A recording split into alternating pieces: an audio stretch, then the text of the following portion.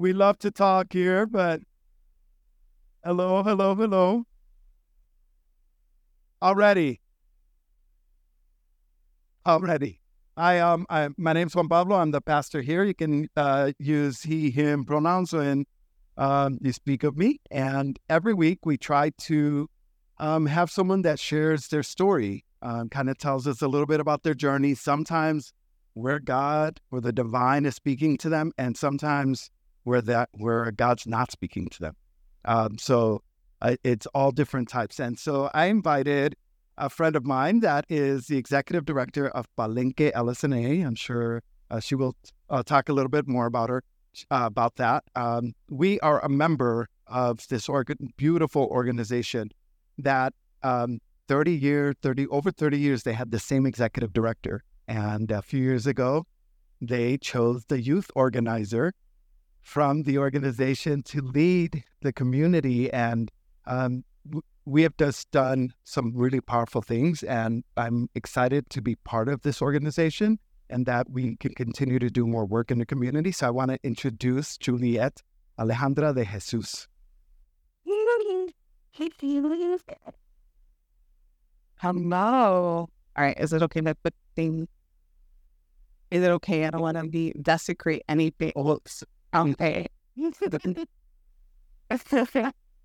Hello. Good morning. Yeah. How beautiful is this? Like I left the church a long time ago. I'm like, I find myself like a recovering church girl. I think that's part of my identity. One of my identities. Because at the church that I grew up with, it was like the world was ending. And so it was the point of anything, like literally, right? Like all the problems. And then it was just like, well, that's of the world, right? And that's what the world does. And so like, there was no like, how do we engage with the world? How do we shape? Because, right, it was just done, right? That was kind of their explanation. And that wasn't good enough for me. Like, I was like, first of all, I'm a virgin, so the world better not be ending. At the time, I've taken care of that. So that was my one priority. God was so much bigger than that, right? Like God was love and alive in everyone. And the way that they were teaching me to live in the world actually made me feel unalive, right? And it made me, at that time, one of my, Monica Beverly Hills, right? One of my cousins was still just figuring out herself in the world.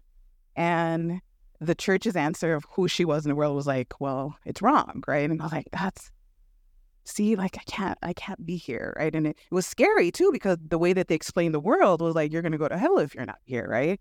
And I was like, I don't know, but it feels like hell here too, right?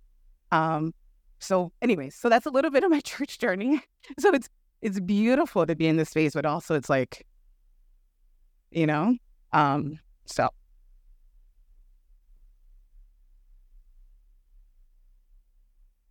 Yes. And so I chose to find God in community and in myself and all the people that were supposed to be rejected by it, right? And that's where I saw God's love everywhere. I saw it on the streets, right? I saw it in my family who was struggling. Anyways, and eventually I'm seeing God in myself. So I'm going to start. I'm Juliet de Jesus Alejandre. She, her. I told you a little bit of my identities, but also I am a mother of 3. 2 of my boys have disabilities. So like that's another world that I'm also learning about, right? Like race, class, gender, ability, disability. Like that's, and all the ways that we have set up society to not accept, right?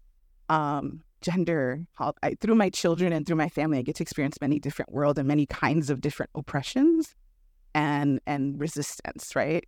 So I'm here to talk a little bit about art as resistance. It was kind of what the setup that Juan Pablo gave me. And for me, I'm a community organizer. That's another one of my identities, right? Like I really believe that we can shape a different world because the world has been shaped by the imaginations of evil people, right? Like what's good, what's beautiful, what's not. That's just somebody's imagination. That's all it is, right?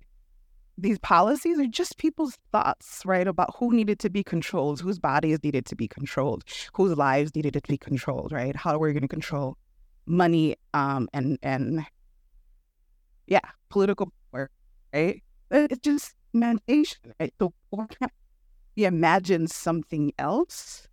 But when you've lived, right, in a society where the churches you go to, the families we live in, right, like have created the boundaries of what the world is supposed to be, it takes a lot of work to decolonize, right, to reclaim, to heal, that it has to be a practice. So I have a daily practice of like imagination, of getting regrounded in what's possible for my life, what's possible for my children's life, right, despite all the different obstacles that are placed in front of them, and what's possible for our city, around the migrant crisis, around our segregation, right, like constantly reimagining what that has to be. And I have to be dedicated to that practice because, again, right, those in power who want to control, their imagination game is tight, let me tell you, right? They are constantly imagining how to take and strip, right? I had an example. I was in a training and I was so frustrated because it was a lot of top organizers from Chicago doing a lot of amazing work, and we were all pulled together for like 4 days to do this imagination exercise about what other worlds are we trying to create. It was called like Spaceship or something really cool that I thought was really cool. But a lot of people didn't think it was cool. A lot of the organizers were like, this is a waste of time, right? Sorry, starting to get hot. Thank you. Please. Grapes, green M&Ms. So there was, and there was a group from Peoria who said, wow, like our city's really trying to, there was a lot of poverty in Peoria, a lot of things going, and the same kind of segregation that we got in Chicago has happened in Peoria as well, right? Where the Black population is completely segregated in one area. And so these Black organizers from Peoria were saying that the city just came out with kind of the redevelopment map and like their tourism map. And the Black part of Peoria is like right in the center, right? And so the Peoria is like east, west, and then like the Black part of Peoria is right in the center. And the map completely cut out the Black part of Peoria, like just like imagined it away. So they were, so it was like trying to get people to go to breweries and cafes. Completely imagine the Black part gone. So those who hate us have an imagination that's pretty powerful, right? And shapes so many things, so many opportunities. And it was that example, right? And I was so upset with some of the organizers who thought that our imagination game was a waste of time, right? Because they're like, people are coming for us. We don't got time to do this imagination thing. I'm like, but that's where it begins, right? It's when we sit and say, what is it that we need to, what do we need to let go of? What is not actually true? What is really not a boundary, right? That we've been taught is something that we're not supposed to do. But the only way we get there is by sitting with the discomfort, sitting with our broken hearts, right? Sitting and then beginning to imagine there's different ways to move here, right? There's different ways to think here, feel here, touch, right? But I was told I wasn't supposed to, that you weren't supposed to. And if you can't do that as an organizer or a teacher, we're just going to keep repeating this cycle, right? Our orders become a little bit perpetuate harm, right? We're going to just like, I want to be the one who takes over other communities, right? Like some organizers could be that, right? I want the ability to oppress other people, right? I'm tired of it. It's not going to get us free, right? What's going to get us free is a different way to be in power, right? With the earth, with each other, with all the people that we're supposed to not be with, right? So anyways, I'm going to move forward because I know y'all not trying to be here all day. If you don't mind, please hitting the next slide. I do want us to practice. So I'm just going to throw out some ideas that have formed me in my practice of imagination. And then I'm going to invite us to practice together. And it's going to require us to be a little silly, a little vulnerable with each other, if that's okay. Okay, no worries. I'll breathe. It's good. I'll take a drink.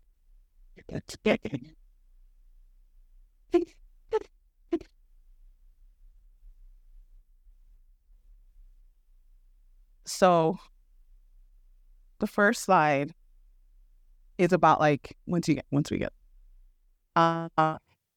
it, the way that a lot of things that we call mental, we say like you need to, and I offer those things, right? But a lot of what's making us sick and heart sick and making us feel depressed is because what's happening in the world, right?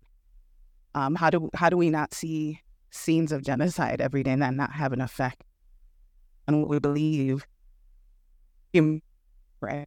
And we see migrants sleeping on the street, and I think, like I'm seeing my family, right? I'm seeing my ancestors. I'm seeing what happened to my ancestors, right? Like, and so all of that affects us, right? So, Doctora Rocio Rosales Mesa, she's my Instagram spiritual teacher. But she's like, when your mental health is determined by how well, right? Like by how well you function in a colonial capitalist patriarchy, you know something is wrong, right? Deeply wrong. That's not, right? Like you to be well within the system is actually down inside of you, right?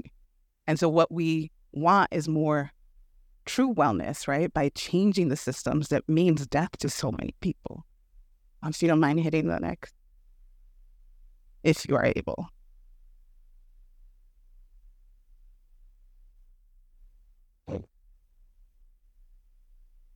It's just, okay, is what it is, it's slow. And so the next slide is another quote that I love, that Fred, have you read Friend? Oh, I love him. But what I remember reading it when I was like 20, right? And so Frantz Fanon is from the West Indies, right? The Caribbean, and talks about how colonization isn't just the stealing of land and bodies and labor, right? It's also,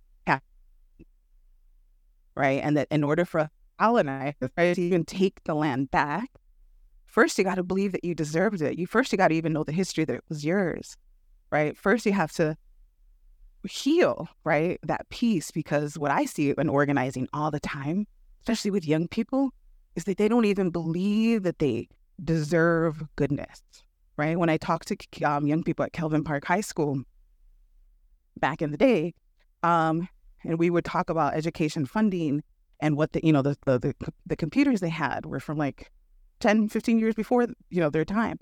Their books still had like President Clinton as the current president, right? And literally their way of explaining why that was the way it was, where they're like, well, because they know nobody here cares. They know the kids here are gangbangers. They're not going to give us new books, right? And like, first of all, that's not true. Like, that's not the reason that you don't have new books, right? But it's that way that people oppress. We have this internalized oppression, right? And it's about believing that we're not worthy of liberation, right? And so Frantz Fanon, I love this quote, right? Because we need to be able to remove, right, that internalized colonization. It starts with our minds and with our hearts, and I believe with our bodies.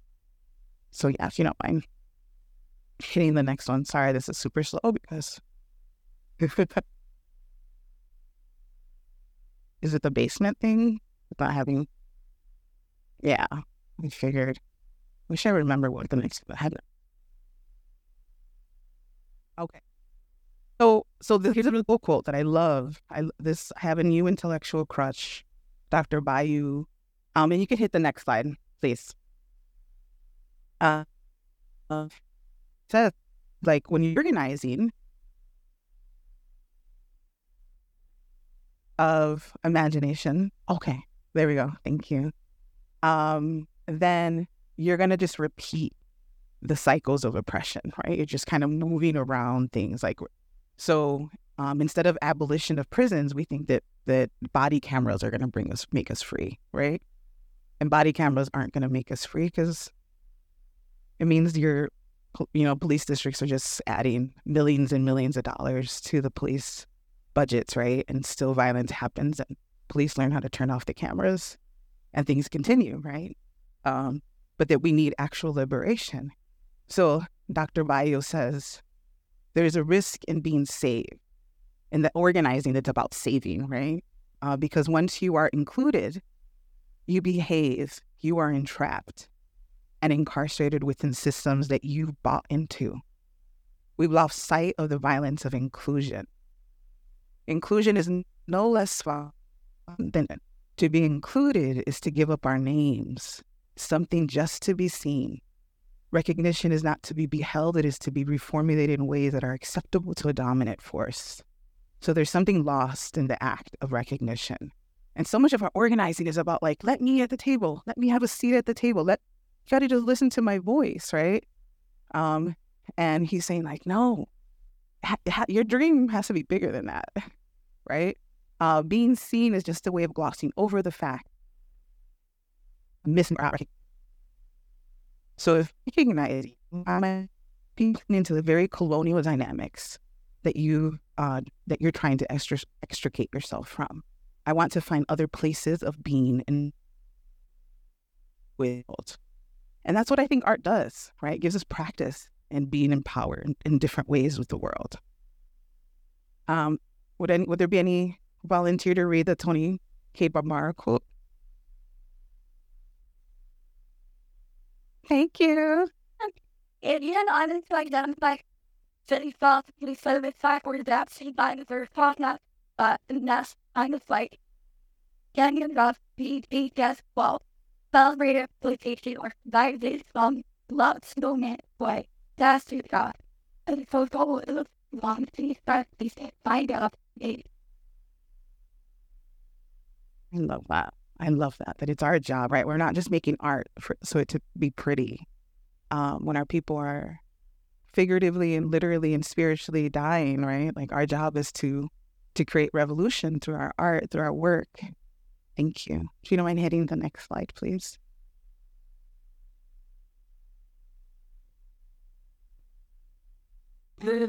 So this one too, I love these. Who was into sci-fi? Like okay, I love it. Octavia Butler fans here? Okay, love it. I'm amongst my people. I love it. I love what she's, this idea of that organizing is only as good as our ability to imagine another way to be empowered, right? So she says, like, anytime that you dream of a world without poverty or breathing or war, we're engaged in science fiction. When we weave those realities together, that's when we begin to build them right here and now, right? But we need to take the time to have a practice of imagining in a different way. If you don't mind hitting. It's our right really to write ourselves into the future and to write ourselves into futures we want to be a part of, right? A lot of our work is about that. If you don't mind hitting. And I'm going to move us to practice, if you don't mind going to the next slide. This is more about imagination, but I think I made the point about imagination already. So what I'm asking us to do this morning together is to imagine what freedom means to you around any of these problems. So I listed, right? Not gender affirming care and reproductive justice, migration and immigration and borders, prisons and policing, disability and access, industries that harm the environment. I just want you to choose one for a second that speaks the most to you. And just begin to imagine what it would feel like. How would you move differently? How would you feel in your body and with the people around you if you created some solutions around it, right? So homelessness again, gender affirming care, migration, prison, and the environment. So choose one person. I'll give you.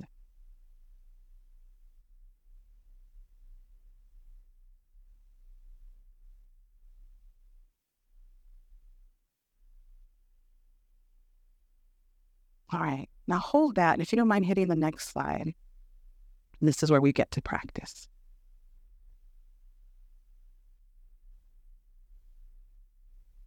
So you can keep your eyes closed if you want. It's an invitation, or if you feel really bold.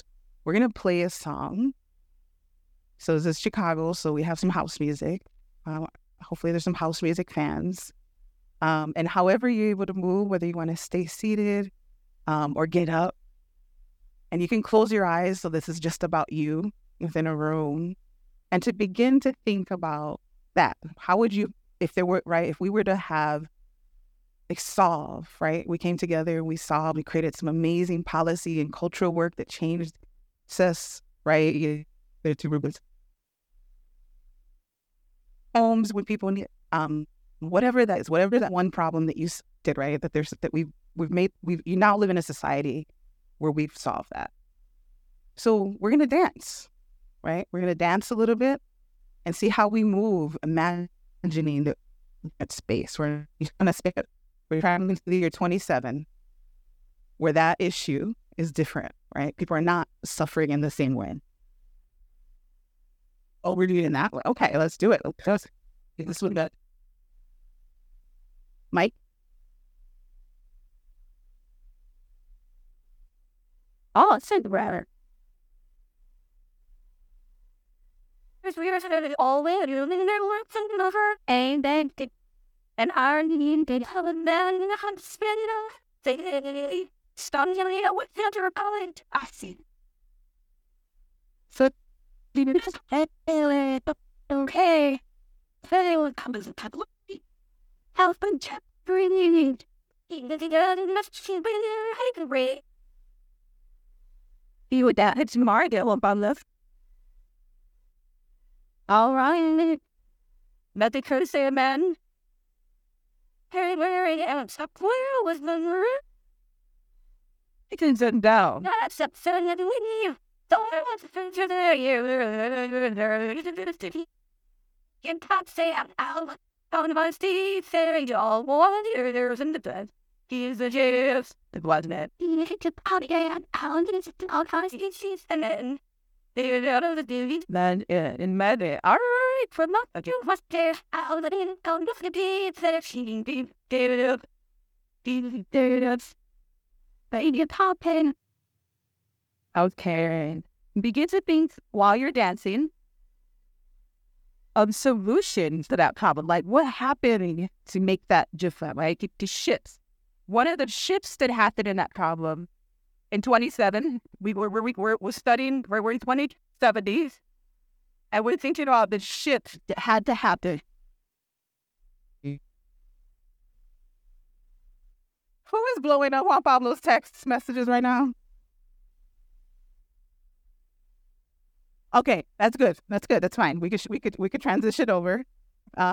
Maybe it was text messages from people in the church saying, "Make it stop."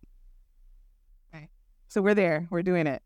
So if you have your cell phones or a piece of paper, I forgot to bring paper. But it's okay.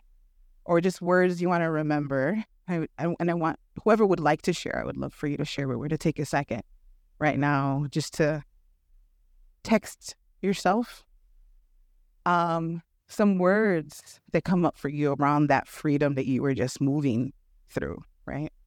This imagination exercise around the feeling of freedom, the movement of freedom around that particular issue that you chose to meditate around, right? So just take a minute, come up with just a few words.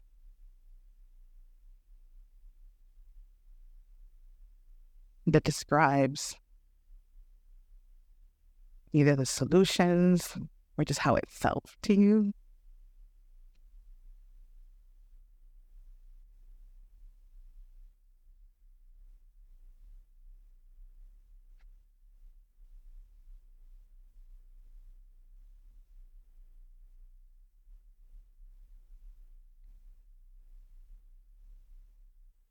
Wait. To hold it. And if anyone wants to share, I would welcome those words. And they don't have to make sense to anybody else but you. But hearing them bubbled up throughout the room. It will sound like a poem in itself. So yeah, do I have any volunteers? Here's the word. Liberation. Connect.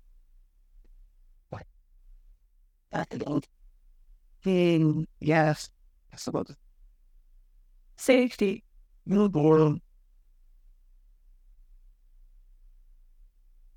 Hospitality, Lord, and invitation. Infinite. Fluidity, joy, abundance.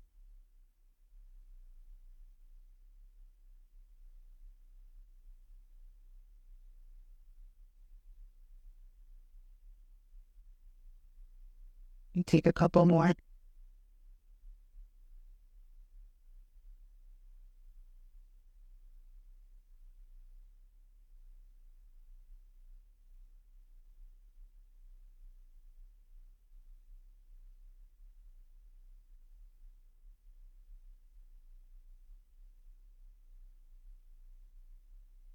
Cooperation. Language. Right. And right now we just wrote policy. We just wrote some new policy this morning, right? For all of these different issues that our city faces, our world faces. Like that needs to be how we shape policy in the city, right? Imagining a different way to be and to go from that sense of groundedness of what absolutely sustains life, what communities absolutely deserve, right? And that let that be the way, let that be the policy that we fight around, right? Not a compromise right from the beginning. Always makes me so sad, right? When we go to organize, we go to these meetings and what we're proposing is like crumbs, right? We're like, we'll take 10% of this, of the units, please, for affordable housing. It's like, no, 100% affordable and accessible, right? But we'll always just accept crumbs if we don't do this work of imagination, right? So that's what I'm leaving you in, that you deserve so much more. We deserve so much more. And thank you for the opportunity.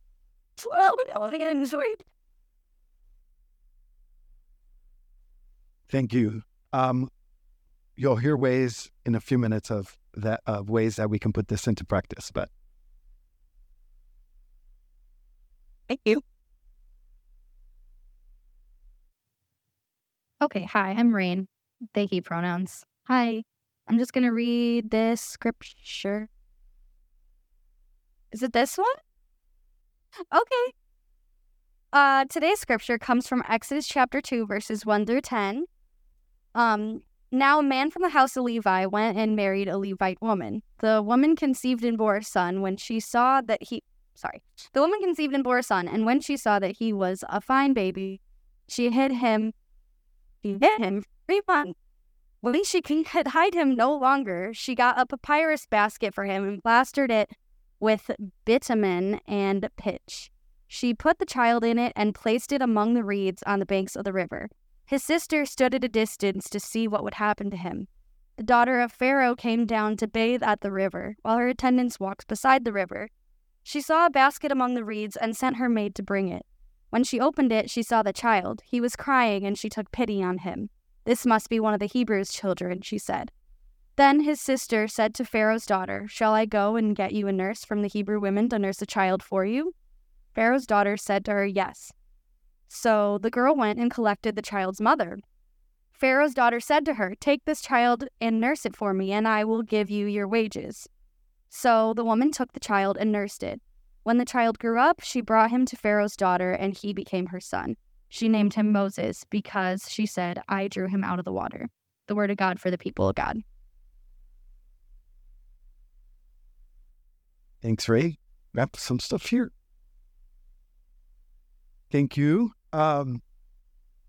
We are in a sermon series called You Are Art. One of our members here, Dante, thought of this and this idea of what if we think about ourselves as beautiful works of art. as masterpieces. And what would that look like? How would we move in the world if that was the case? And so we're going to continue it today. Now, I was supposed to talk about something totally different, but a few days ago, I was reading and really was wondering what was going to happen with perhaps a ceasefire, and maybe the international courts of justice would rule that there has to be a ceasefire in Gaza, and they didn't. They just said, make sure you prevent genocide. Make sure you prevent, but gave no orders as to the way to prevent it is stop shooting people. And for me, I just couldn't sit still and say, I'm just going to continue talking about the same thing and pretend that everything's going to be okay, because we have to be part of that solution, right?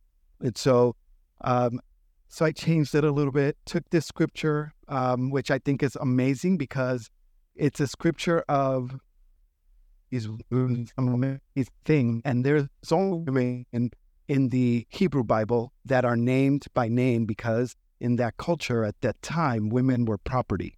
So they were not named throughout the rest of the scripture there, but there's a few named, the ones in the first chapter. So I'll go through it real quickly. What happened here is when we left the book of Genesis, which is the one right before this, we see that Joseph, which had moved from Canaan to Egypt and became a ruler there among the people in the government, and they found favor. So now the Hebrew people can start moving into Egypt, crossing the border into a new land. But hundreds of years pass, and a new Pharaoh comes in, and the new Pharaoh doesn't know who Joseph is. Never heard of him, or perhaps he didn't care, because he should know the history of his own land. And so what happens is that he tells the people, these Hebrew people are taking over our land. We need to figure out what to do with them. Perhaps maybe we close the border, don't let them in.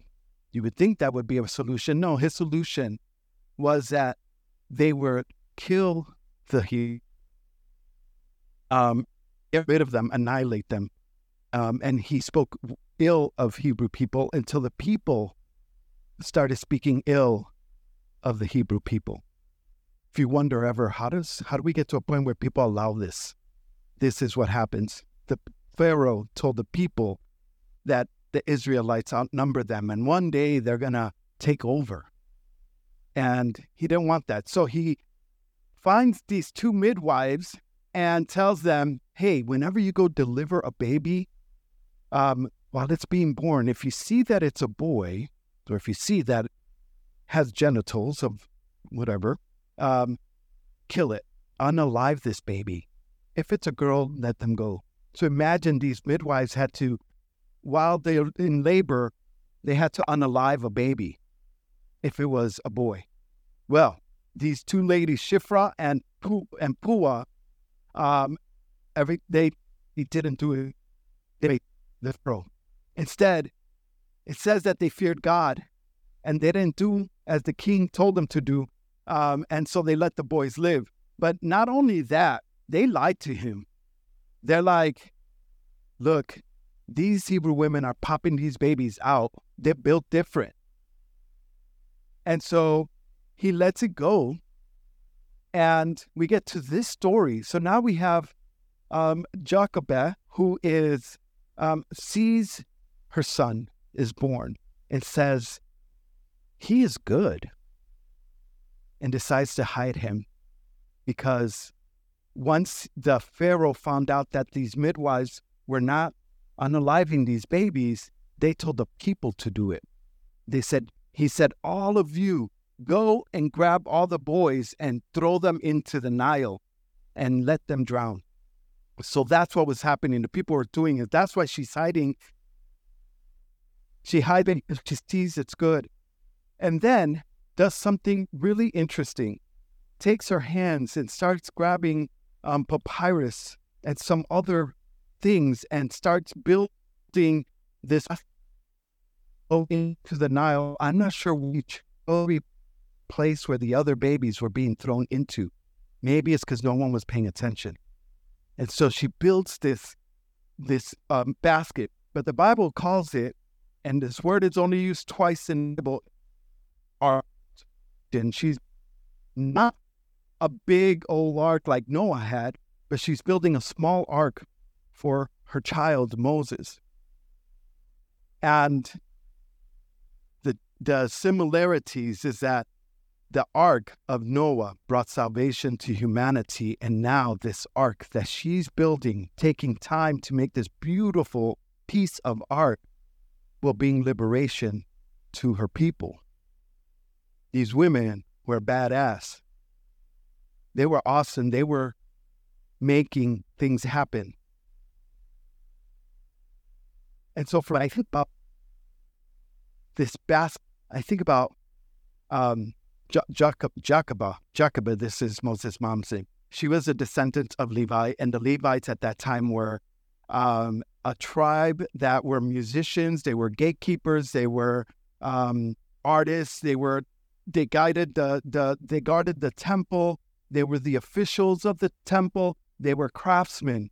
These were the Levites, and she was a descendant of the Levites.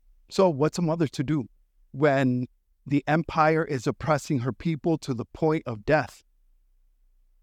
She built a basket. And so she must have really truly believed that this basket was going to make a difference. It was going to take Moses to safety.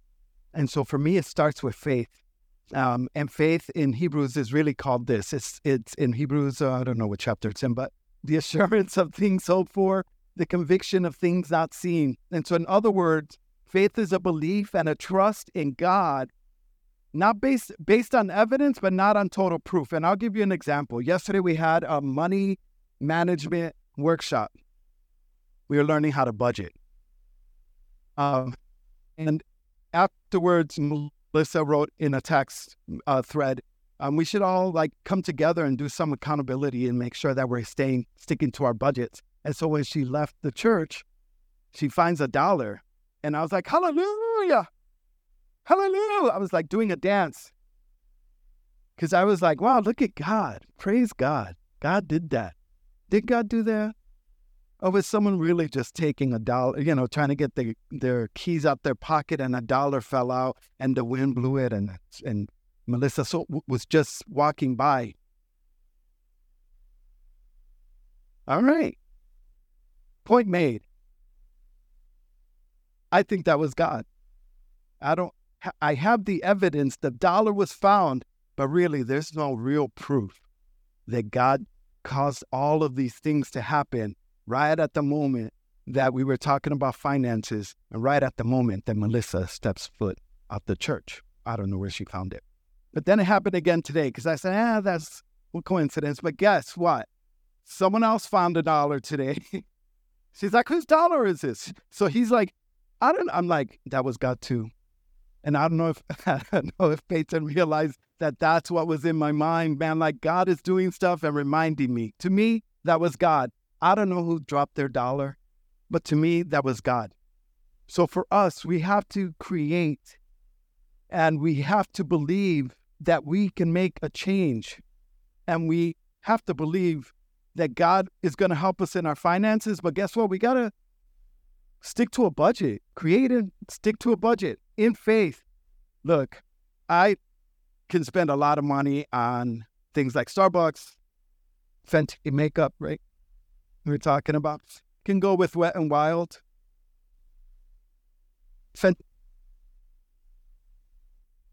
But for me, the true test of our belief are our actions. We can't claim to have faith if our beliefs never wait and never bear the decision of some risk and cost. I believe God will provide for me to pay off my student loans, that God will help me buy a house, fill in the blank. But I'm also going to stop buying $7 Starbucks every day. Faith and action together. But we gotta do this really good. Amen. So for me, faith must make a difference in how we believe and how we talk and how we act, how we forgive people. Faith has to do that. How we use our money, how we use our resources. We must believe that the world as it is, with all the isms that we find, phobias, sexism, racism, that it can't just stay there. It can change. We have to believe that God can change things, that we will see the kingdom of God here on earth one day. So we all have to be basket weavers. Bring salvation, to bring liberation, and it starts with stepping out in faith. Because when Jochebed held that baby and she saw that that baby was good, she saw the image of the divine in her baby. And we are all the image of the divine. We are art. We are masterpieces. Each of us created by the divine, imbued by the Holy Spirit to spread the good news, to bring liberation to the captives. And so like Jacob, our faith has to move us whenever we see injustice being done to another person. We must become basket weavers. Here's a quote by Leonard Bernstein. It says, "This will be our reply to violence, to make music more intensely, more beautifully, more devotedly than ever before." So for me, worship and then in that sense is an act of resistance. Every time we pray, every time we sing a hymn, every time we listen to the scripture, every time we hear a good, we take communion every Sunday. Those things are all good. Every time we baptize someone, we are saying that we're not going to accept the world as it is, with all the darkness, with all the hatred. Instead, we're going to believe that God will bring forth the world as it should be, and we, the evidence of that kingdom of God. Those people that love justice and peace are still at the heart of this reality, that even though we don't have total proof of it, faith, we believe. And so worship is one of the spaces that we can learn how to relate with God and with each other. It can be an act of resistance in a world that worships individual over collective, independence over interdependence, scarcity over abundance, hate over love, and on and on. Worship that emerges from the minds is resistance. And so when our sermons lift up the cry of immigrants, the houseless, women, LGBTQ people, and include them along those of the same room, create a work of art that is beautiful and different and unique. We are beloved, created in the image of God. And so we have to worship like it. And so for me, what that means is that we believe that everyone is welcome. So we're going to worship like we believe that. We're going to be basket weavers. Because worship's not just singing songs. It's not about just hearing sermons. Worship's not just about receiving communion. And all of these things are good because it reminds us that we are the but worship is ultimately a protest against evil, against death. When we worship, what happens is that we bring our authentic selves, beautifully made, our weary souls coming together in solidarity as we long for justice, as we long for peace, and as we long for life. The world may seem dark, and there's war, and there's poverty, and there's hatred, but when we come together, we remember the words from Isaiah 60 that says, "I will make peace with I will make peace your leader, and righteousness your ruler. Violence will disappear from your land. The desolation and the destruction of war will end. No longer will you need the sun to shine by day, nor the moon to give its light by night. For the Lord your God will be your everlasting light, and your God will be your glory. Your sun will never set. Your moon will not go down, for the Lord will be your everlasting light. The days of your mourning will come to an end, So let's put our faith into, there's a QR code with a saying. We're going to work on 3 issues, and some of these are mostly through Palenque. One is the teaching for Palestine on February 1st. Just come and learn what's happening, what is going on there. It's just, it's via Zoom on February 1st at 6 p.m. If you go to the QR code there, you'll find it. Immigration. Tuesdays, you can volunteer to help some of our new migrant neighbors that are coming in to apply for a work permit. You don't have to speak Spanish. Just come and help. If you're a lawyer and work in immigration, come and help. That's Tuesdays. You can volunteer. You can do click on that as well. And we're finally working on some really good legislation called with Bring Chicago Home. And so we're part of that, hosting that. And that's going to be on February 24th at the Logan Square Library. Again, and put this faith into action, believing, because we are basket weavers, using our bodies, our creativity, every Sunday that we're here. And so guess what? That means we have 52 protests a year. We have 52 times of resistance every day. Not every day, every year. And so it's a way for us, when we come to worship together and we sing together and we pray together, that we are calling forth the world as it should be in faith. So all of us have to be basket weavers. Amen?